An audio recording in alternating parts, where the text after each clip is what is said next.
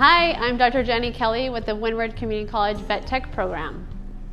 And this is Victor. He just had surgery today. He was neutered, and he's been a great patient for us. The Vet Tech program started in 2013 was when our first students came through the program. It was initiated by some of the local veterinarians out in practice wanted a way in Hawaii for veterinary nurses to be trained. I was looking for a way to come back home. I was born and raised here. I'm a Wailua High grad. I was on the mainland for many years for career and education, and the position came up for a vet tech program director, and I was ready to head home. I applied and I got the position, and here I am. So I started here in 2015 of June, so I've been here just over 5 years now. I was the kid that was always bringing home the strays or trying to save the baby birds, and instead of crushing the worms, I would try to feed them whole. So I always loved animals and wanted to help them, and so I think that's one thing with our vet tech program. We're all here for the same reason. We love animals and we want to help them. And a thing about our program is the goal is to improve the healthcare of animals in Hawaii.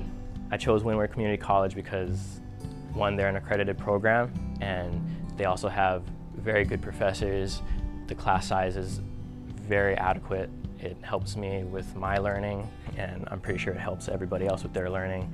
Being able to talk to teachers, being able to get in touch with your teachers, and being able to set things up where you can, get alone time with them, get extra help if you need it. It's all very, very set up for this program. And just being able to learn with other students that want to do what you want to do and help you challenge yourself to move forward with the career path that you're choosing. So what makes it the best is the people. We have a great faculty and staff.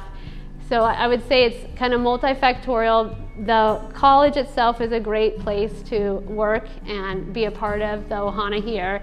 The program has extremely dedicated staff and faculty. We are the best in Hawaii because we are the only program in Hawaii.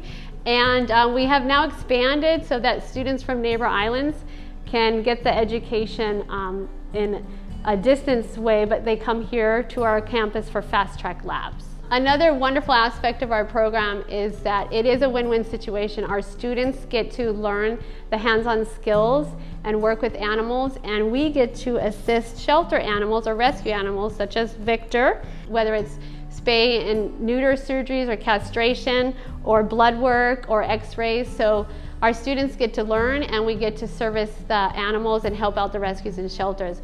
We work with a bunch of them on the island, and it's a wonderful relationship. Our students also get to go to places such as Jabson to learn for laboratory animals, and then we also take field trips in the spring to some of the farms and ranches on the island. All right, today I'm going to show you kind of what to look for in terms of your dental work on your dog. Normally you want your dog to have nice clean teeth, as would you. You want to brush their teeth at least 3 times a week if possible. If you can do it every day, that would be nice too. You can just go to Petco and buy those little finger brushes, or you can buy the toothbrush kits from your veterinarian, or also Petco or PetSmart, wherever you get your pet supplies. Ideally, you don't want to have any inflammation on the gum line next to the teeth.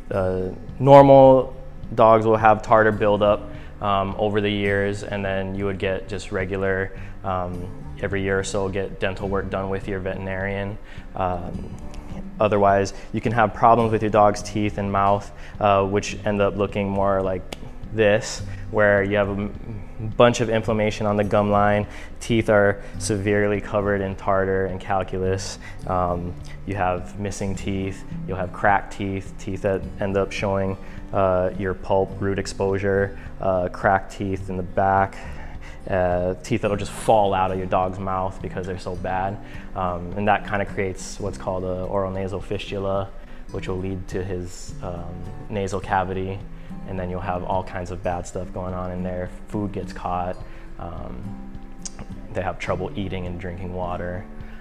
Things like that is what you would normally be looking out for when you're doing or looking in your dog's mouth. And you should do that routinely. You can go to our website at windward.hawaii.edu and or email us at vettech@hawaii.edu.